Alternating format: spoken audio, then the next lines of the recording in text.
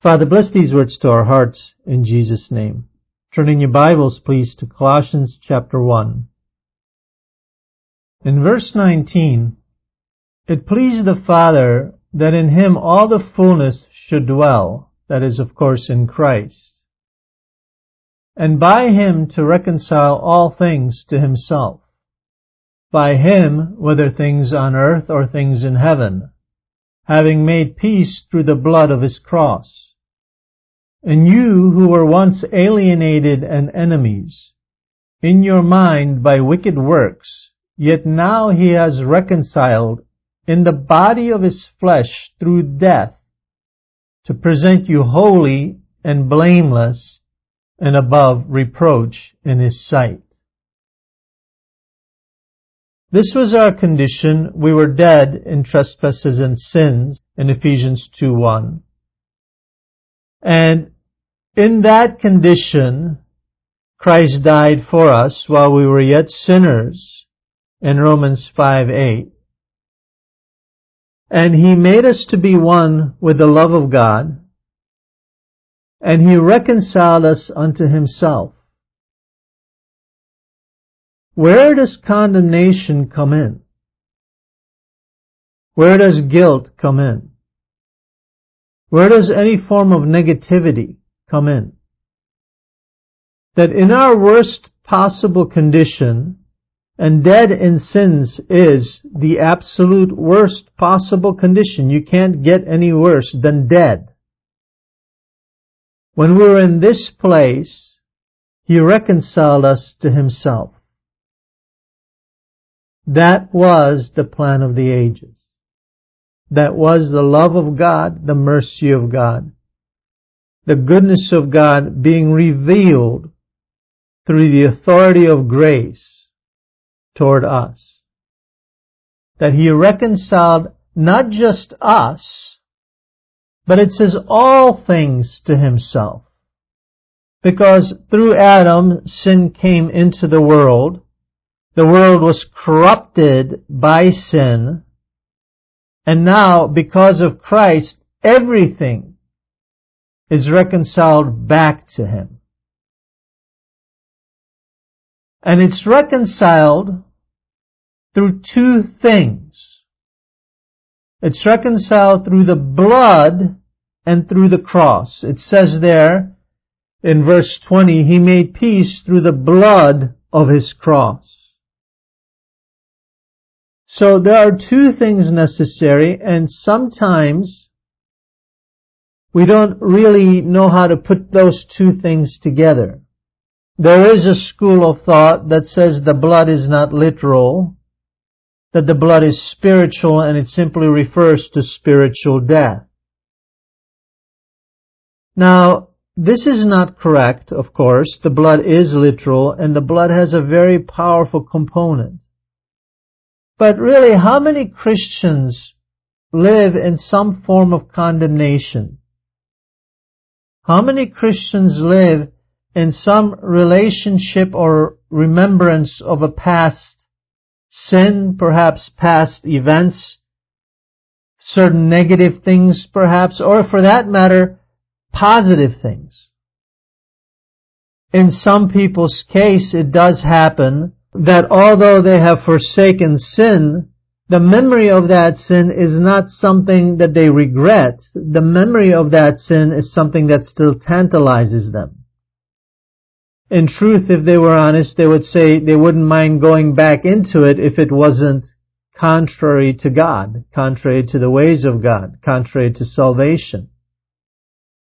And sometimes people have deep regret about sin in the past. Sometimes people have deep wounds, whether they were caused by sin or something else. Sometimes people have deep guilt that they carry into their life with God, and none of these things have a place. We have to understand that the blood and the cross are real. We have to understand that the blood and the cross are efficacious. We have to understand that the blood and the cross are personal. It's not a theological truth It's a practical truth.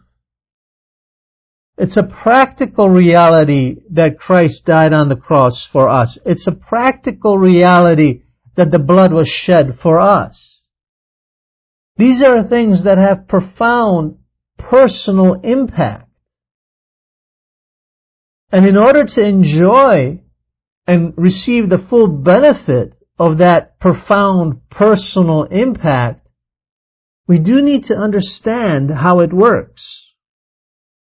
So many things in the Bible are so meaningful and so efficacious in the individual life, but sometimes people don't really get their full effect because they don't recognize how it works. There is a school of thought also that says, well, these things are mysteries, and God simply does them. There is no canned solution. No, there isn't a canned solution, nor am I claiming there is one. But that doesn't change the fact that there is a certain way that things work. For example, if you call upon the name of the Lord, you'll be saved. If you ask, you will receive. You have numerous examples like this where God tells us how it works. If you want to receive, ask. You don't have because you don't ask. The Word of God says that if you want righteousness, you live by faith. There's a certain way that works.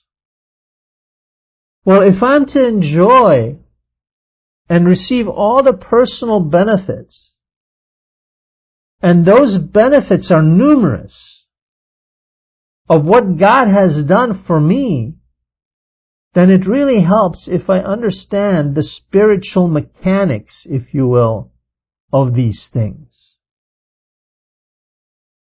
What's really kind of astonishing to me is that even within the Christian world, there's a lot of people who are generally miserable.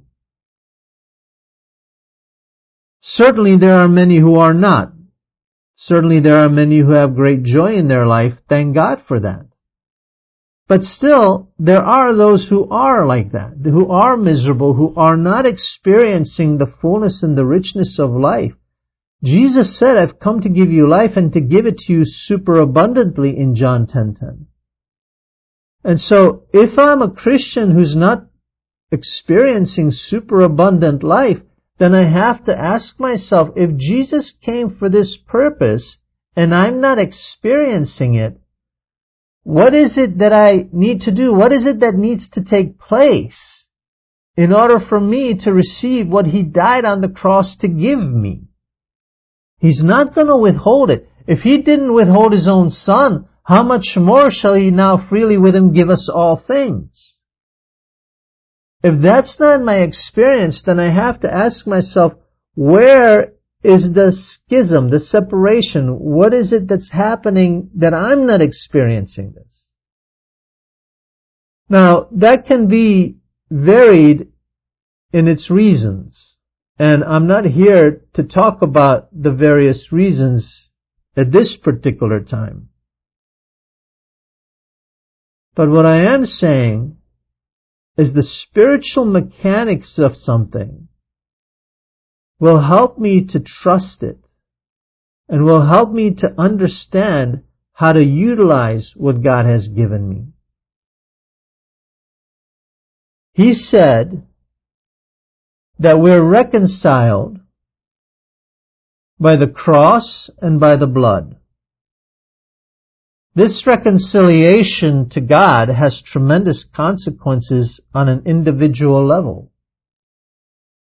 I've seen people who were delivered from serious drug abuse, heroin, for example. This one fellow I used to know, before he was saved, was a heroin addict. He got saved and all of a sudden didn't even desire heroin, no withdrawal, nothing. This was very personal to him. There were other people with other types of issues in their lives that they needed deliverance, and God delivered them in glorious ways because He loved them. God's not interested in people being miserable or in despair of some sort. God doesn't want people being unhappy. God doesn't want people not enjoying their life with Him. God wants you to receive the fullness of the benefit, including the personal benefits, the thinking benefits, the emotion benefits, the self-image benefits, all of the benefits that God has for us. He wants us to receive and enjoy all of them. And ultimately, all of them start with this: the blood and the cross. Because it was by the blood and the cross that we have been reconciled to Him. Those people who think that it's not literal blood, that's a pretty significant error, because the importance of the blood cannot be overestimated. Likewise, it's not all the blood. The cross must take place. Because if I think it was just the blood, then I can also underestimate the importance of the cross. But these two things work together. It's the blood of the cross. You cannot separate the cross from the blood, nor can you separate their effects toward us, but they are different, albeit they work in tandem. In Numbers 18:17, the firstling of a cow, or the firstling of a sheep, or the firstling of a goat, you shall not redeem. And this is, of course, talking about the Levitical law and the instructions about the various sacrifices that were to be made. He said, these firstlings you will not redeem. They, the firstlings, are holy. You shall sprinkle their blood upon the altar, and shall burn their fat for an offering made by fire, for a sweet savor unto the Lord. These firstlings were a very clear picture of the Savior. In Romans 8:29, the Savior is a firstling, if you will. It says the firstborn, and that's what a firstling is. He's the firstborn of many brethren. And He was the one who also was holy. And He is the one whose blood was shed. And He was the one who became the sacrifice. But He was holy. Now we know that the just died for the unjust. But also, the holy died for the unholy. We are not holy apart from Him. A person who is in their natural state is living outside of the holiness of God. Holiness for us is a very challenging thing because we don't have the capacity for holiness, so holiness in us becomes the love of God in us. Because the love of God in us brings us to all the things that holiness actually is. For example, if you love, you fulfill the law. If you love, you have the character of God. If you love, you will manifest the goodness of God. The things that holiness is, as far as we are concerned, are not an outward manifestation, but a heart condition. So the heart becomes holy, and the way that the heart becomes holy is because we know the one who is holy. And that holiness is imparted to us through the one who is holy. Now, I don't care what your past is. I don't care if you are someone who has had a devastatingly sinful past or somebody who's been very self-righteous in your upright, perhaps religious upbringing. You're moral or immoral, it doesn't make any difference. Because all of us have sinned, and whether our sin was one of self-righteousness or one of some kind of failure, whether we ate from the good side of the tree of knowledge of good and evil or the evil side of the tree of knowledge of good and evil, we still ate from the same tree, Satan's tree in Ezekiel 31:18. Therefore, we still have a need for our Savior. The holy died for the unholy. This is huge.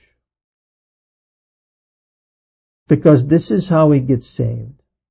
But not only saved, this is how we get delivered. But not only delivered, this is how we enter into the life of God. But not only enter into the life of God. This is how we experience the fullness of who He is as we are one with Him. It's really not just about our position with Him. If Christ died to give me a position with Him, in other words, if Christ died to make me accepted in the Beloved, but I never get to experience the benefits, then it's really only half a salvation. Christ didn't just die to take me to heaven. That's where it starts. It's not where it finishes. Christ wants me to experience all the benefits now, here in time, on earth, just as I am, to be able to receive from Him exactly where I am, exactly how I am. And this does require the cross and the blood. We were created for a purpose. The cross and the blood are reflections of that purpose. They're actually the vehicle that fulfills the purpose. In Isaiah 62, in the B part of verse 5, as the bridegroom rejoices over the bride, so shall your God rejoice over you.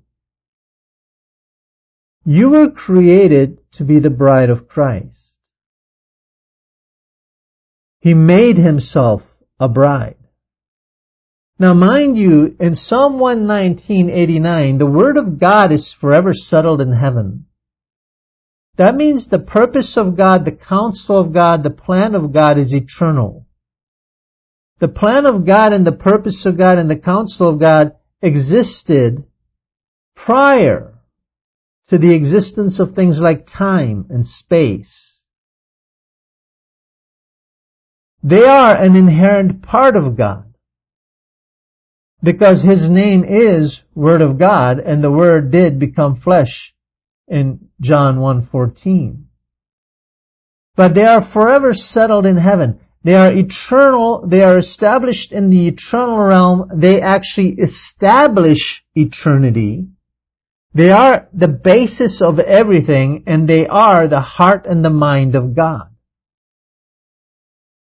This is eternal. So when we're saying that God wanted a bride, and there was a plan for a bride, why did He want a bride? Because in Genesis 2:18, it's not good for a man to be alone, and in Genesis 1:27, man is created in the image of God. We are a type for God.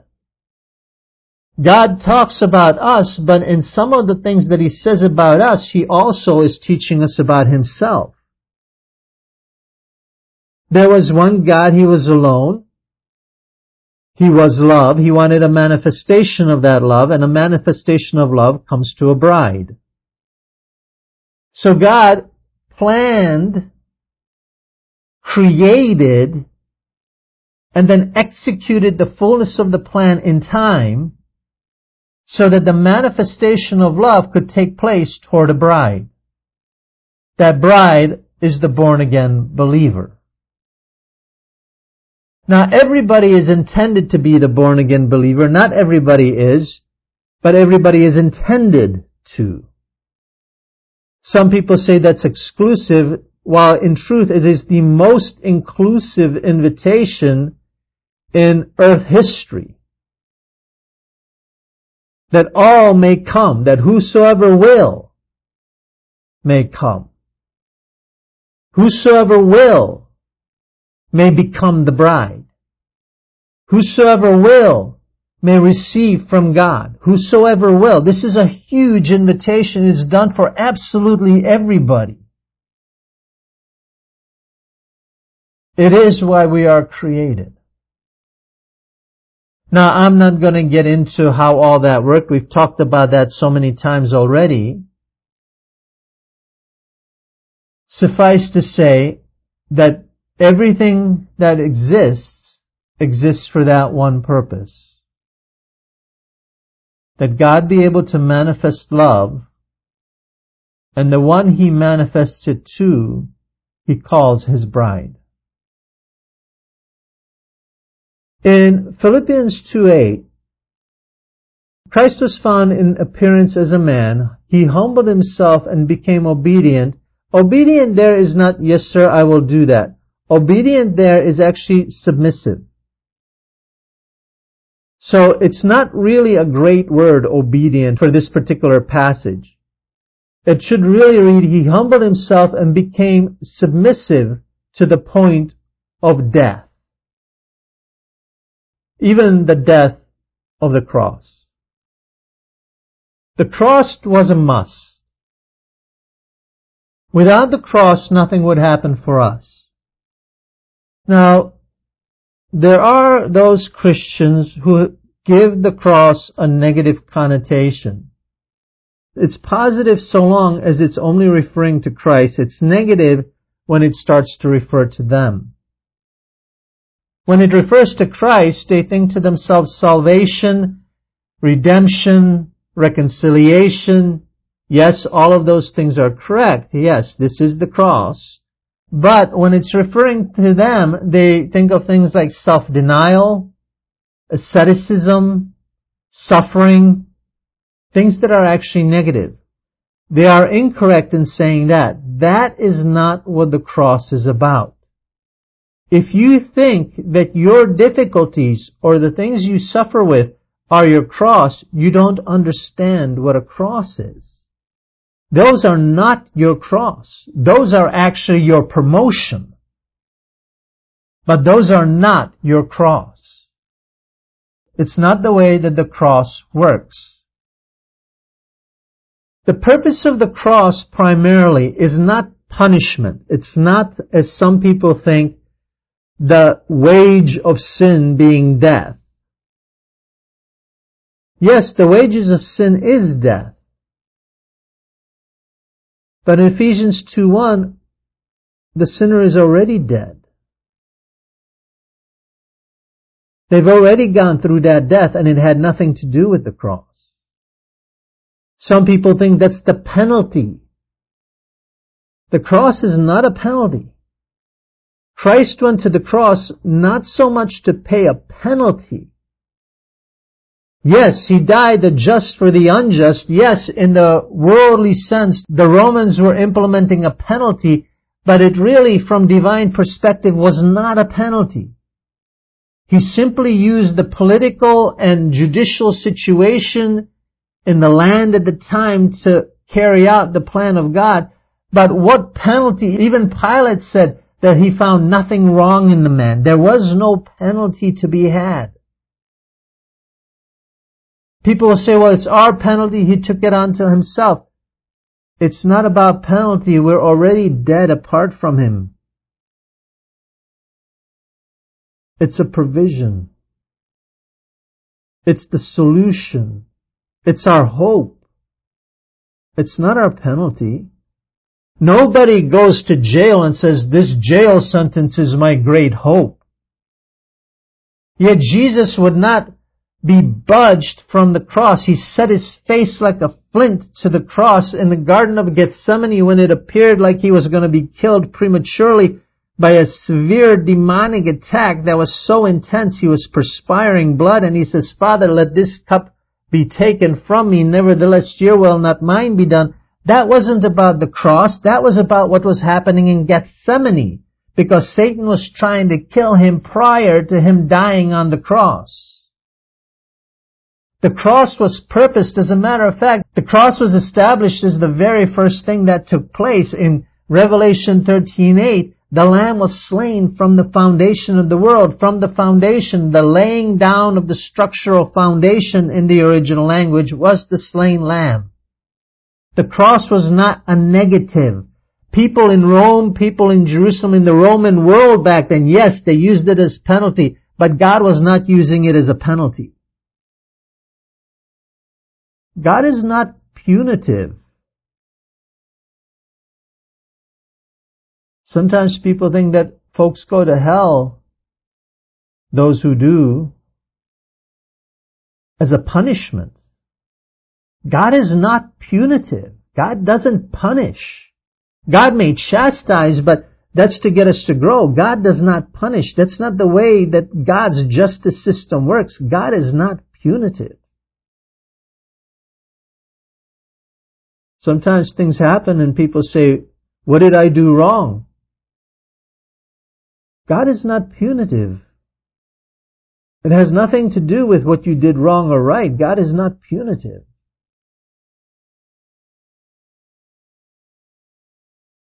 In Ephesians 2:15,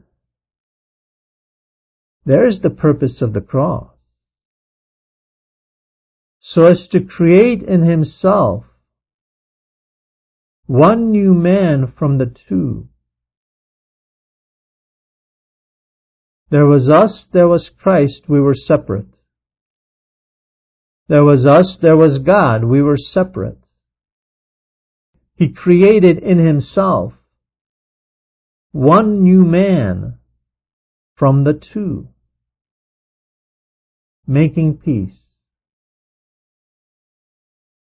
And that He might reconcile them both to God, both Christ and us, in one body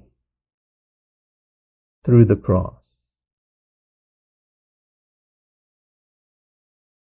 The cross was the place where we became the 1 Corinthians 12:27 body of Christ.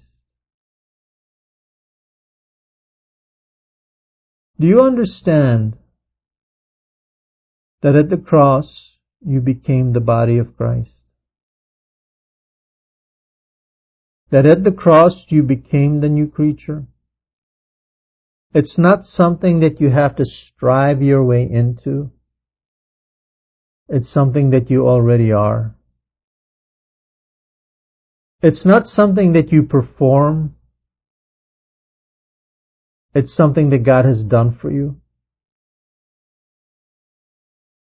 Recently I saw a Christian program on television. I'm not going to get into which one or who it was. And I liked the program. I liked the people. I think they have a very sincere and generally very productive program, and it does a lot of good. But at the same time, there was this one person on there, and you can fairly easily tell, although they're very sincere, that they are maintaining an image. And I don't know what this person is like outside of that. But based on some of the things they have said, it's clear that they are maintaining an image. That's fine. They need to grow, and at least they're conscious of being a good testimony of Christ, and that has value in itself. I'm not criticizing them. But nevertheless, they're maintaining an image. They're very aware of it. And perhaps if I was on TV, I would be that aware of it also. I don't know.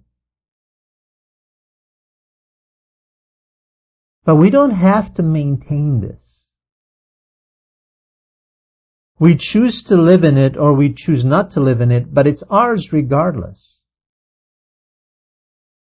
It's not something that we produce. It's not something that we perform. It's not something that we strive into. And it's not something that we can affect. It's reality. We are the new creature. This is a done deal. We are one with Christ.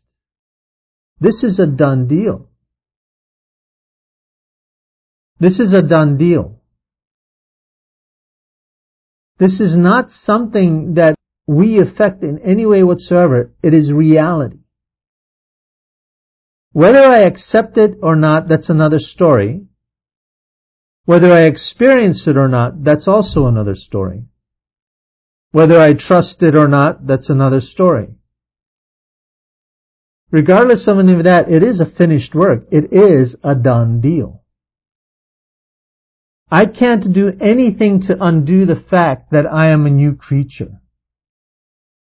Now, if I choose not to live in that, if I choose not to glorify God, if I choose to live in sin, if I choose against God, then yes, He will discipline me because He chastises the ones He loves, not out of punishment, but out of growing.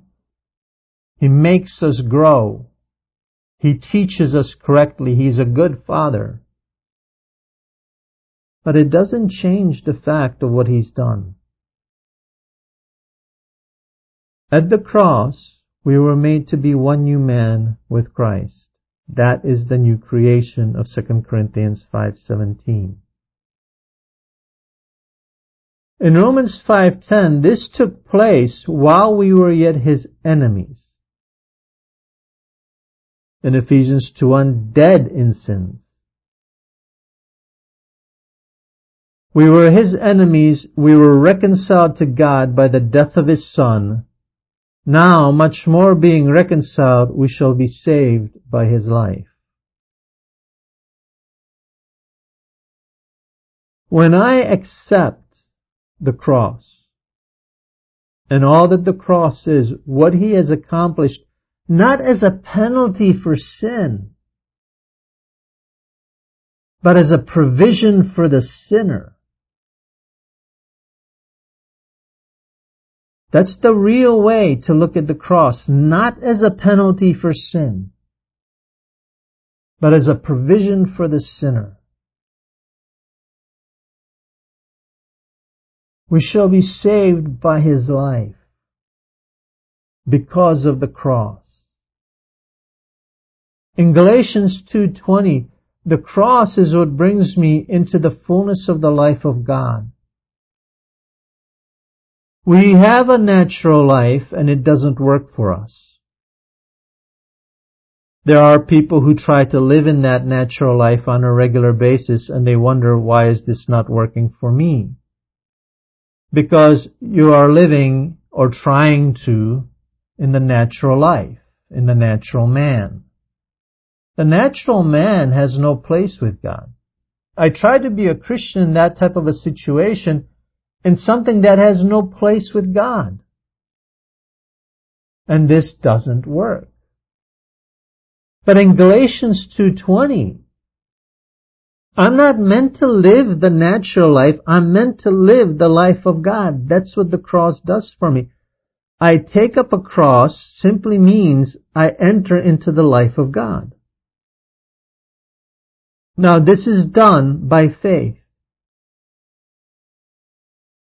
Faith is not some abstract, arbitrary, ethereal phenomenon. Faith is a very tangible, very powerful, very forceful reality. Faith can change many things in very dramatic fashion. I remember years ago, there was a young woman who was deathly ill. She had a lung infection and the doctors had her on life support and they told the parents she cannot survive this infection. And they asked the parents to decide when they wanted to remove her from life support. And they picked a day. They gave her about a week to fight. But the doctors told them this was fatal, this cannot be survived. I saw her, her skin color was bizarre. She looked like a copper penny in her skin color. and her skin looked like leather, similar to a leather coat. The nurse was pulling out a liter of blood from her lungs at a time, each lung. The young woman was dying, and she was dying quickly. And I was teaching a class, and I asked at the beginning of the class that we pray for this young woman, and we did. At the end of the class, my secretary got a text from the young woman's fiancé that she had been completely healed. They were taking her off life support. She was breathing on her own.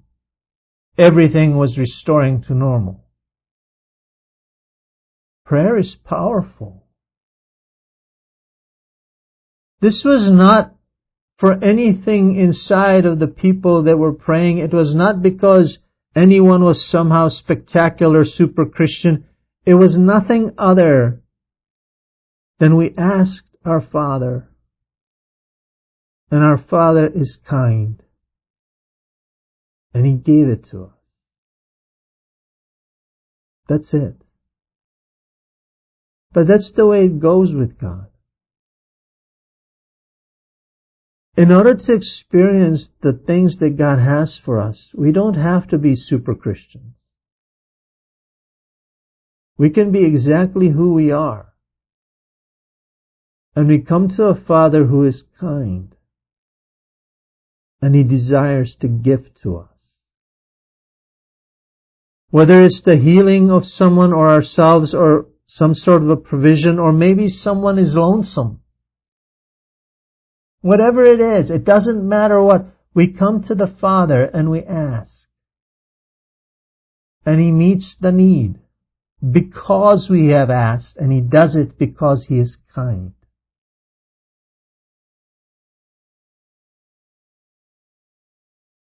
When you come to the cross, you're embracing the life that this extraordinarily kind Father desires to give you. It's not difficult. It's release. It's freedom. It's joy. There's no element of asceticism. There's an element of life. That's what it's about, life. And this extraordinarily kind God of ours gives it to us in abundance at the cross.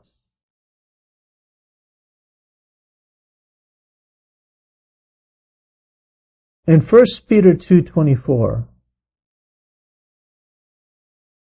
Christ Himself bore our sins in His own body on the tree, that we, having died to sins, might live for righteousness, by whose stripes we are healed.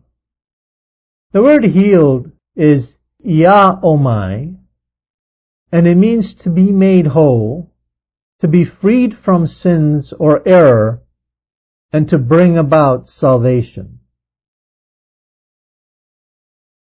He bore our sins on His body on the tree, on the cross, that we, having died to sin, because remember, at the cross we became one person with Him. When He died, we died. When He rose again, we rose again. This was the provision for our oneness. This was the provision for our life. He went to death because we were dead, so He met us where we were. And it was in death where we were that He met us and made us His body, so that we could live. And because the wages of sin is death, the death that came after the fall, and that death has been passed through our biological DNA, the systems within our body. It's part of our physical members, our physical body. That has been passed on to us in our genetics. And this is why we are dead, because the genetics are pre-programmed for death. They are no longer programmed for life, they are programmed for death. It's almost bizarre biologically that a person's development takes place into their mid-20s until they are fully developed in every aspect, yet death itself starts to take over the person at around age 18. So we develop and die. And this is genetic. This is our biological makeup. We develop and die. This is where God met us. That's why it had to be in death, because we were death. He had to meet us where we were. He could not meet us any other place. It had to be through death. But yet at the same time, there was this huge benefit in that, inasmuch as when we died with Him, we did not die alone. We died as the one new man with God, and that means that death could not hold us because we were now His body, one person with Him, and when He rose again, we rose with Him.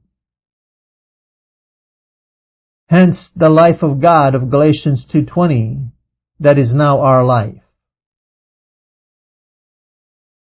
By His stripes we were made whole. By His stripes we were made alive. Now here's the thing about that death. It's on the cross where the blood was shed. In Matthew 26:28, Jesus said, "This is my blood of the New Testament, which is shed for many for the remission of sins." Jesus was not saying, "This is like my life. This is not like my death. This is not what's happening spiritually. This is not some analogy, metaphor." He says, this is the blood of the cross. The blood of the New Testament, which is shed for many for the remission of sins. The blood was shed for the remission of sins. Now in Revelation 1:5, the blood of Christ cleanses from sin. In Psalm 103:12, the blood of Christ removes sin as far as the east is from the west, and that does necessarily mean, according to physics, space-time, space as well as time. Sin is removed from both. But why can the blood do that? My blood, if it's shed on something, doesn't do that, but His did. Leviticus 17:11 says that the life of the flesh is in the blood. And I have given it to you upon the altar to make an atonement for your souls, for it is the blood that makes an atonement for the soul. Well, that word atonement, the literal meaning is to make one. It's a reconciliation. It literally means to make one. Atonement literally is at one-ment in its real meaning. So the blood was shed for at one-ment for our souls, so that we could be one with God. The Holy Spirit enters us, the blood of Christ cleanses us, and it makes us one with our God, the Holy Spirit. So now we have the fact that we are one body with Him, and we are now one soul with Him, because the blood is an atonement for our souls. You cannot be one body and two souls. You have to be one body and one soul. The Holy Spirit inside of us unites to our soul. And this is our at one-ment. In Romans 3:25, Christ, whom God set forth to be a propitiation through faith in His blood. This is a soul issue. Faith is a soul issue. Now it had to be through faith, Because in Romans 14:23, anything else would be sin. So it had to be through faith. It had to be through the one thing that will stand in the presence of the blood of Christ, because the blood removes anything that is sin. Romans 14:23 says, whatever is not faith is sin. That means nothing but faith can stand in the presence of the blood. It has to be through faith in His blood in order to be able to stand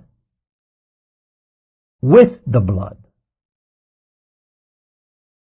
The blood is extremely powerful, but so is faith. They are not opposites. They're not against each other. They work together. But if it wasn't faith, it would not work together with the blood, and hence the blood would remove it. This is why it's literal blood, because it's only the literal blood that can bring that at-one-ment atonement. And it doesn't work just on the body, it works on the soul. Now, it made us to be one soul with Him, and then it cleansed us from our sins. As we were the body of Christ, He took the sins of the world on His body. The blood spilt out on that body as it hung on the tree. That body was us, and the blood of Christ cleansed us from all sin. If it wasn't for the blood, Christ would have died in our sins, and we would have had no hope. But it's a finished work.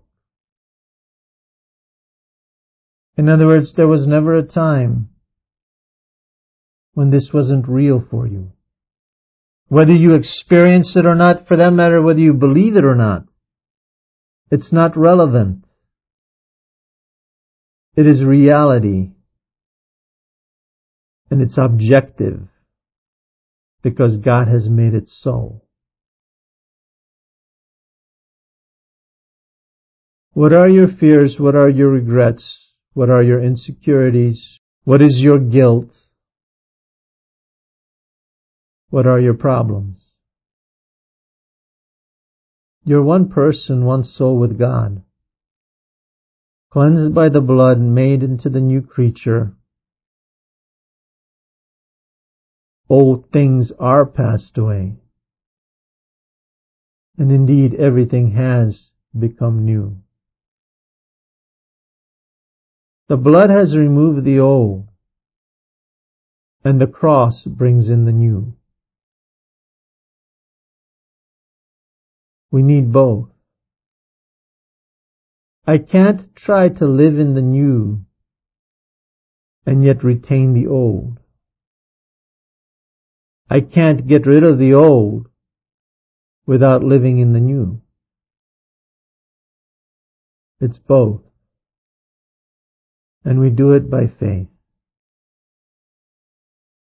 Because faith is the only thing that can stand. In Matthew 16:24, Jesus said unto His disciples, If any man will come after me, let him deny himself, take up his cross, and follow me. In Mark 10:21, Jesus beheld the rich young ruler, and He loved him, because in Jeremiah 31:3, that's how God draws people to Himself. And He said to him, one thing you lack, because the rich young ruler desired God, was faithful to the law, fulfilled it to the best of his ability, but yet he knew there was something missing, and Jesus told him, there's one thing that you lack. Go your way, sell whatsoever you have, and give it to the poor, and you shall have treasure in heaven, and come, take up your cross, and follow me. Now, in the case of the rich young ruler, he had what he needed, except he couldn't deny himself. Denying yourself doesn't have to mean you sell all that you have. That's not what it's referring to. That was what was holding him back into self-orientation. A lack of God orientation, and that was his problem because of his riches, and other people have different things that can cause the same problem, but a lack of God orientation results in a lack of love. Because if I'm not oriented toward God, I'm not oriented toward love. And it results in a lack of that Galatians 2:20 life of God that becomes our life. So when I live in self-orientation, I'm repudiating the love of God, the mercy of God, the grace of God, the goodness of God, the gentleness, the kindness of God, all that God has done for me, the very oneness that God is trying to get me to live in, to bring my way, to get me to experience so that I can have complete fulfillment and contentment and joy. That very thing is what self-orientation eliminates from the individual life. So he says first, get rid of that self-orientation. That's what deny yourself means, because as long as that self-orientation is there, you won't be able to enter any of the rest of it. It's a closed door that God is trying to open.